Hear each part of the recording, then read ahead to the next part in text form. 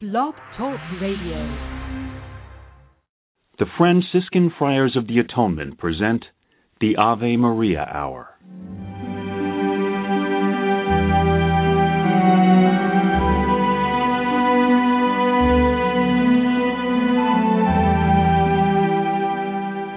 Hello, this is Father Bob Warren of the Franciscan Friars of the Atonement. Thank you for listening to this rebroadcast of the Ave Maria Hour radio show. The Friars' popular Ave Maria Hour was first brought to the radio airwaves in 1939, recorded in New York City and on the mountainside grounds at Graymoor, a home in Garrison, New York. These timeless classic stories of the Bible and the lives of the saints came to life each week through dramatic reenactment by professional actors and actresses. You know, friends, Christ once said, "Do not hide your treasure under a bushel." In saying this, he meant share your gifts, share your talents. The Friars of the Atonement feel the message in these broadcasts remains as powerful and timely as when they were originally aired, and we are so happy to be able to share them with you today. To learn more about the missions and ministries of the Friars of the Atonement, I invite you to visit our website, www.atonementfriars.org. In the meantime, sit back and enjoy this rebroadcast of the Ave Maria Hour.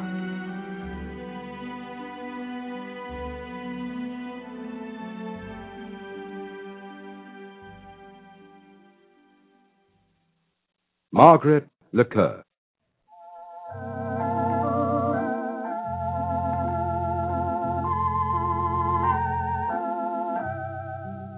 This is the story of Margaret LeKeux. I plead guilty to a shameless affection in the telling, for I am her brother, Father Marshal, a Franciscan.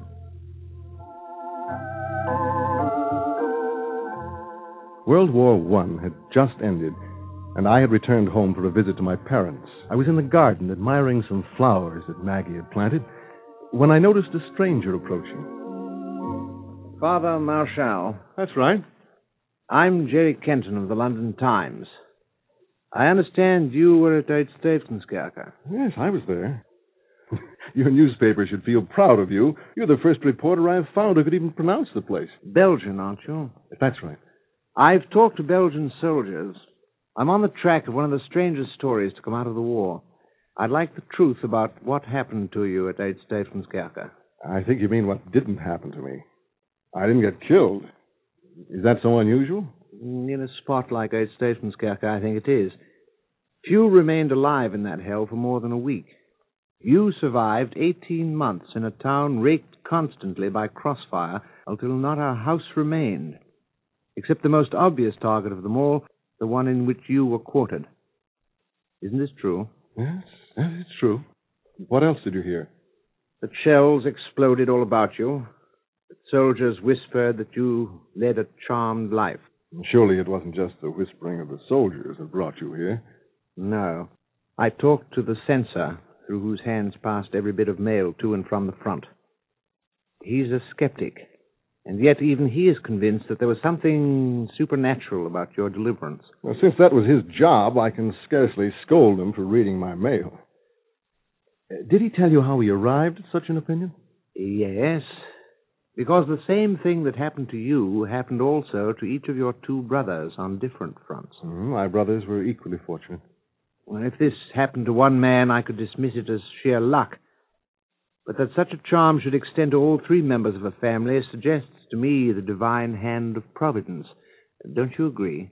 I agree. You admit yourself a child of Providence, but then what's the story? You wouldn't believe me if I told it to you. Why don't you try me and see? Very well. On one condition, that you give me the name of the censor who read my letters. Why do you want that? I'm interested in a man who is ready to accept my deliverance as the work of the supernatural, and yet claims to be a skeptic. Your job is to save souls, mine to get a story. Very well. It's a bargain. I must tell you the story of my sister, Maggie. How she lived, what made her tick. If I bore you with incidents that seem irrelevant, I ask your indulgence. To me, everything that she did was another step that led to that final act of self-sacrifice.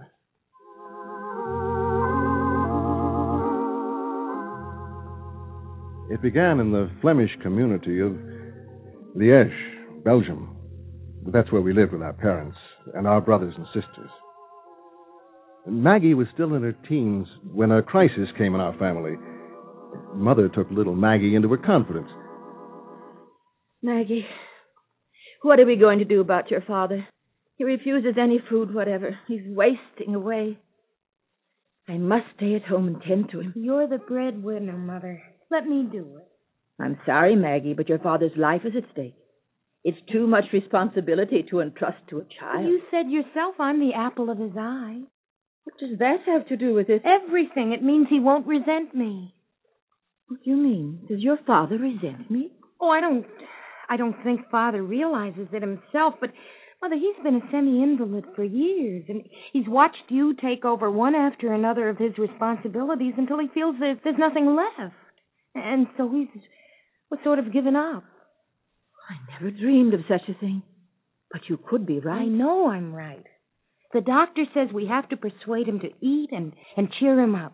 That's half the battle. Well, he won't eat for me, that's for certain. Yes, I think I'll take the chance. I'm going to leave Father in your hands. I'll make him eat. I'll find a way. I believe you will. Call me at school if I'm needed. Goodbye, Maggie. And good luck. Goodbye, Mother.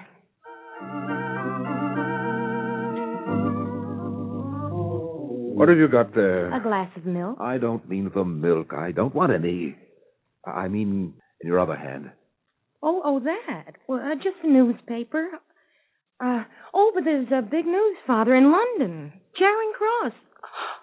Oh, but I almost forgot. First, the milk. Blast the milk. Give me the newspaper. Oh, the doctor doesn't want you to read before breakfast, so drink, Papa dear, and then I will read the news. You arouse my curiosity about London, where I lived for 18 years, but you will not satisfy that curiosity until... Until you drink the milk, Papa.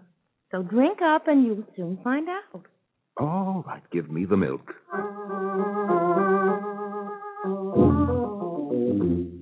I don't want soup. Drink it, Father. I shall not touch a drop. Oh, Father, now look what you've done. You've spilled it on my dress. What if I did? I told you I didn't want any, didn't I? Maggie, you're crying. I'm sorry, child. I didn't mean to ruin the dress. There's anything I can't stand, it's tears. All right, stop crying and I'll take the soup. All right. Only I don't want any left, not even a spoonful. Maggie really went to work on Father. She provoked laughter with funny stories. She played his favorite songs on the piano while he sang. Shrewdly, she gave him more and more responsibilities, things he could do. Soon, Father had a new urge to live. You may say this had nothing to do with what followed, but you would be wrong. For Maggie had discovered for the first time the joy of helping others. And this was to become, for her, a way of life. It was the eve of my departure to join the Franciscans when a knock sounded on my door and Maggie came into the room. What's on your mind, Maggie? Tomorrow you leave to become a Franciscan. How does it feel? Oh, it's a strange and happy feeling. As if I'd accomplished something, yet I hadn't even started. You've known for a long time just what you wanted, haven't you? Of course. Don't you? No. Mother wants me to become a school teacher like herself. What would you like to do, Maggie? Well, continue my education, although I must confess for no particular purpose. You object to teaching? Well, no, not really. I think I could become very good at it. Except that it doesn't give me the complete satisfaction it should. May I make a suggestion? I wish you would. Perhaps the satisfaction you're looking for is something you must find within yourself. But how? By dedication. A life of self-sacrifice in the service of our people. Education is one need, and if you follow Mother's advice, you can achieve partial fulfillment. But you say yourself, this is not enough. There are many among our people who are sick and poor and who need help. I know. And my heart goes out to them, but that's a calling in itself. How can I teach school to please Mama and still help the sick and the poor? Mother raised 10 of us by holding 3 teaching jobs at the same time. She also attended daily mass and helped Father in the furniture factory while it lasted, remember? If you like, I can tell you a secret. And what is that? There are 24 hours in each day.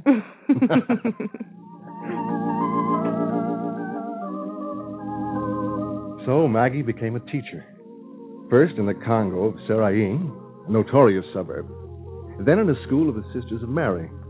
And lastly, in a school of the Benedictine Sisters. In 1913, she joined the Third Order of St. Francis and devoted herself after school hours to errands of charity. Good evening. Father Nicholas has sent me. How are you feeling? As you see, not well. My lungs are...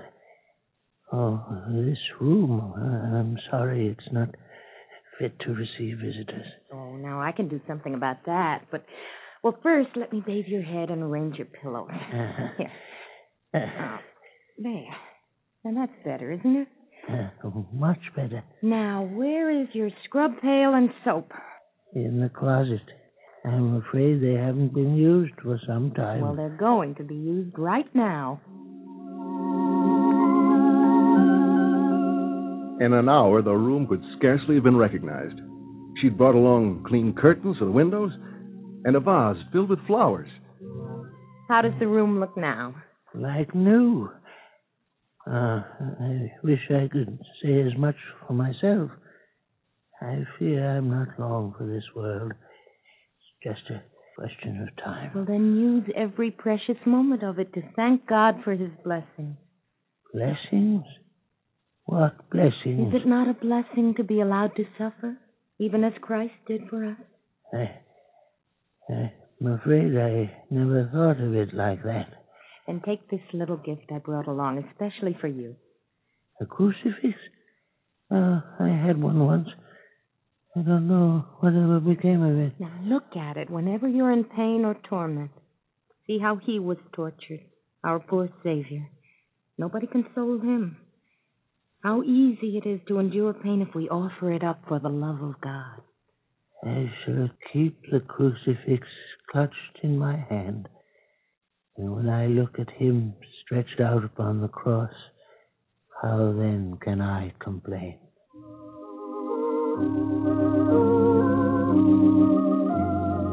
Mother kept a keen eye on parish activities. When a particular problem needed solving, she often brought it to Maggie's attention at table. Maggie, Mrs. Hollins wasn't at the Sodality meeting last Sunday. I know, Mother. And her husband wasn't with the Holy Name Society. I noticed that. Is it true that she's withdrawn her 2 daughters from school? Yes, I'm afraid it is, and I know the reason. Why? Because of the way I graded their examination papers. Another girl had the best marks. Mrs. Hollins' 2 daughters finished tied for second. Was that so terrible? No, for anyone else, but Mrs. Hollins had set her heart on one of them winning the Excellence Medal. And she's so disappointed that the entire family has withdrawn from parish activities. Dear me, at a time like this. I know you counted on all of them to be in the procession next Sunday in honor of our Blessed Lady. Can't we do something about it? Well, perhaps we can. Mother, do you still have the harness we used for the parade horses? I think so. Yes. Those horses have long since gone to their Valhalla. The harness is in the stable. And what about the red plush box your wedding ring came in? The box is somewhere in the sideboard. But what on earth do you want of that? And the horse's harness? Oh, it's not the harness itself, Mother. It's the ornamentation. Mother, I have an idea for salving wounded feelings. But promise me you won't tell Mrs. Hollins what I used, will you? It's a promise. But what on earth are you up to? Just trust me, Mother. It's better that you don't know just yet.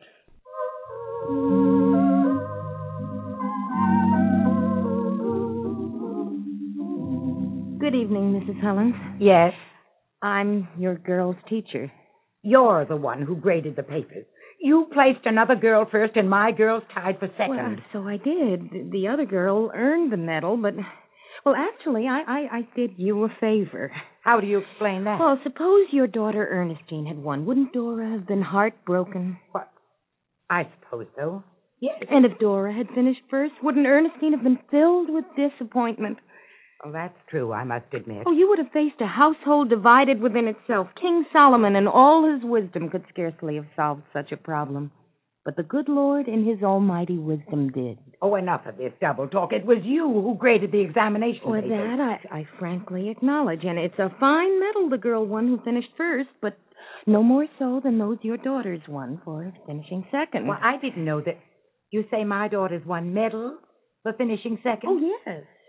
Well, the margin was so close, and your daughters so deserving that the school board voted unanimously to award them medals also. Well, still, I don't begrudge the other girl a medal as long as mine get theirs. Would you like to see the medals? Indeed, I would. Well, I just happened to have them with me. I was on my way to the jeweler's to have them suitably engraved. Here, see for yourself. Oh, they're beautiful. And such a lovely plush box. Well, that design on the medals, isn't that the head of a horse? Oh, yes, that's right. It symbolizes where your daughter's finished. At the head of the class. Stupid of me. I should have realized. By the way, Mrs. Helen... would you like to have some tea, dear? Well, yes, thank you. That'd be nice. Good. There are a few other matters I'd like to clear up. There's a procession Sunday, and I figured on Mr. Helens to carry the banner. I wish you'd ask him for me. Ask him? I'll tell him. And if you yourself would lead the women, because you walk so erectly. Oh, I'll be glad to do it. I missed Ernestine and Dora at school today. Were they ill, perhaps? A little indisposed, but they'll be in Monday. Oh, well, I'm glad to hear that. They're such good pupils.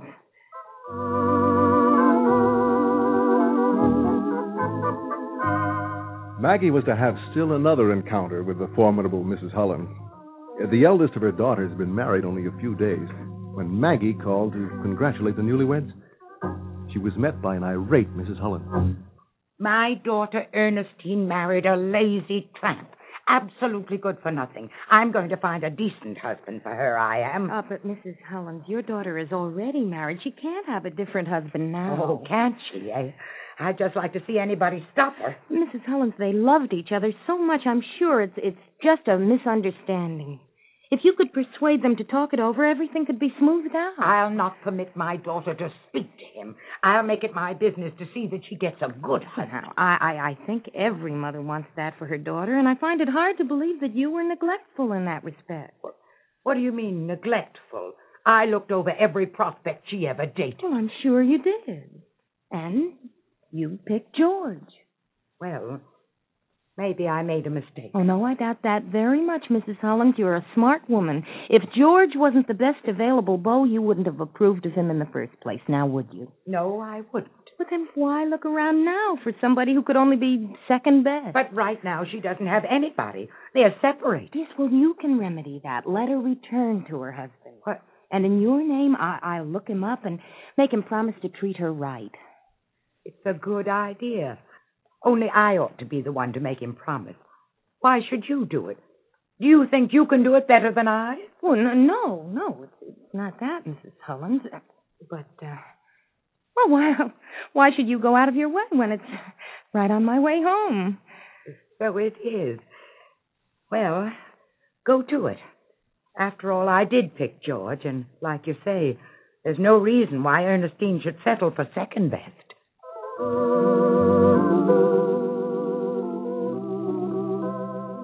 In the home she visited, Maggie's charity took many turns.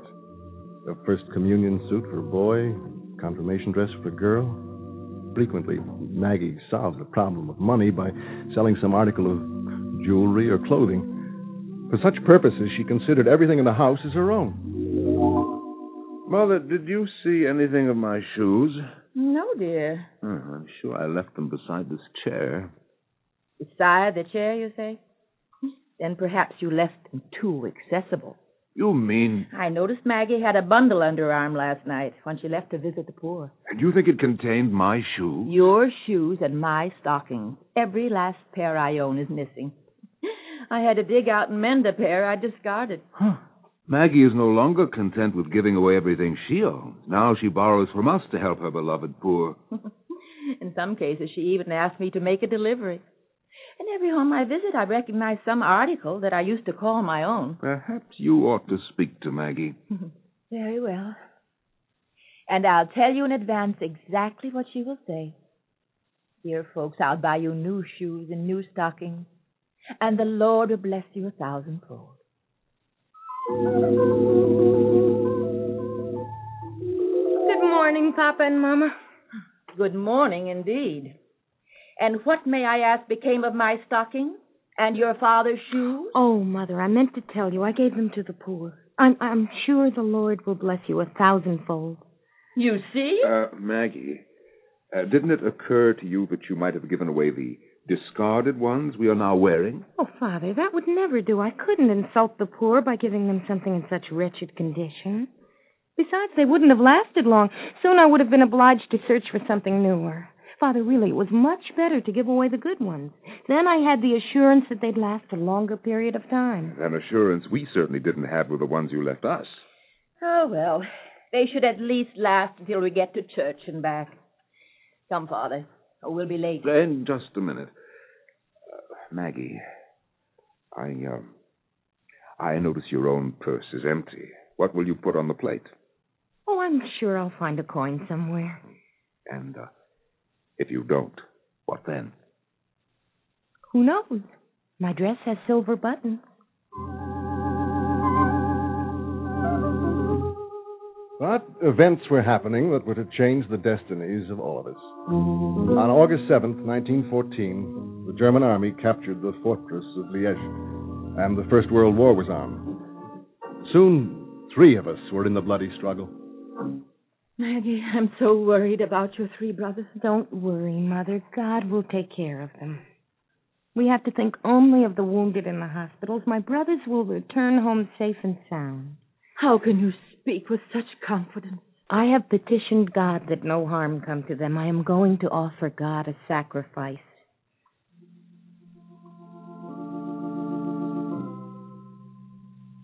Oh, my Savior, I beg of thee, spare my 3 brothers. In exchange for their safety, I offer a sacrifice. Myself.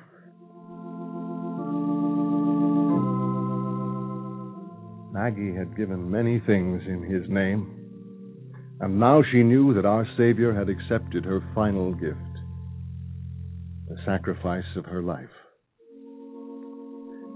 Maggie decided to join the convent.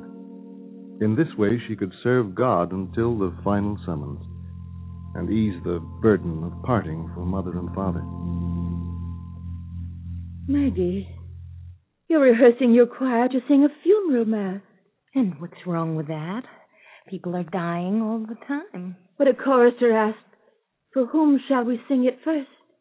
And you answered, for me. Well, we must have our little jokes, however grim they may appear to somebody else.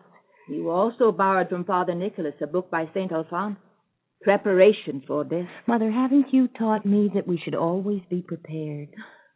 But your personal papers, they used to be in such disorder, and now they're so neat. Mother, sometimes you're hard to figure out. First you scold me because I'm untidy, and now you rebuke me because I'm so neat. It makes me wonder, why the change?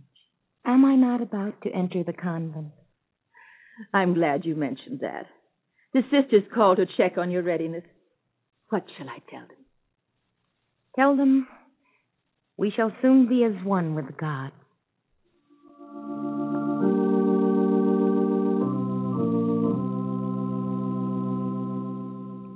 On March 7th, 1916, Maggie became ill. Mother summoned the doctor, who reported a slight fever. When he left, Maggie called Mother. Mother, would you mind combing my hair? Why, surely, child. You act as if you expected to meet a very important person. I do, Mother.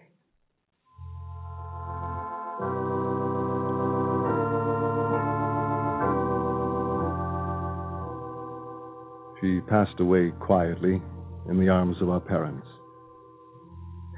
the doctor stuck by his statement that no medical evidence existed upon which to explain her death. On a snowy day, huge crowds attended her funeral. Mrs. Hollins was there, with her daughter Ernestine and her husband. The choir sang the requiem that Maggie had practiced with them. Those whom she had aided frequently visited her grave. Many favors were gained through her intercession. And amidst this sadness at home, what of us, her three brothers for whom Maggie made the supreme sacrifice? As you know, each of us escaped certain death. God accepts the sacrifice of one and allows others to benefit by it. And that's the story of my sister, Margaret, angel of charity, servant of God. And now, Mr. Kenton, it's time for an accounting. You promised me the name of the censor who read my letters. Very well. You lived up to your half of the bargain, I live up to mine. His name was Jerry Kenton. You? Yes, Father. I was the censor. I'm the skeptic who didn't believe. But I do now, Father. I do now.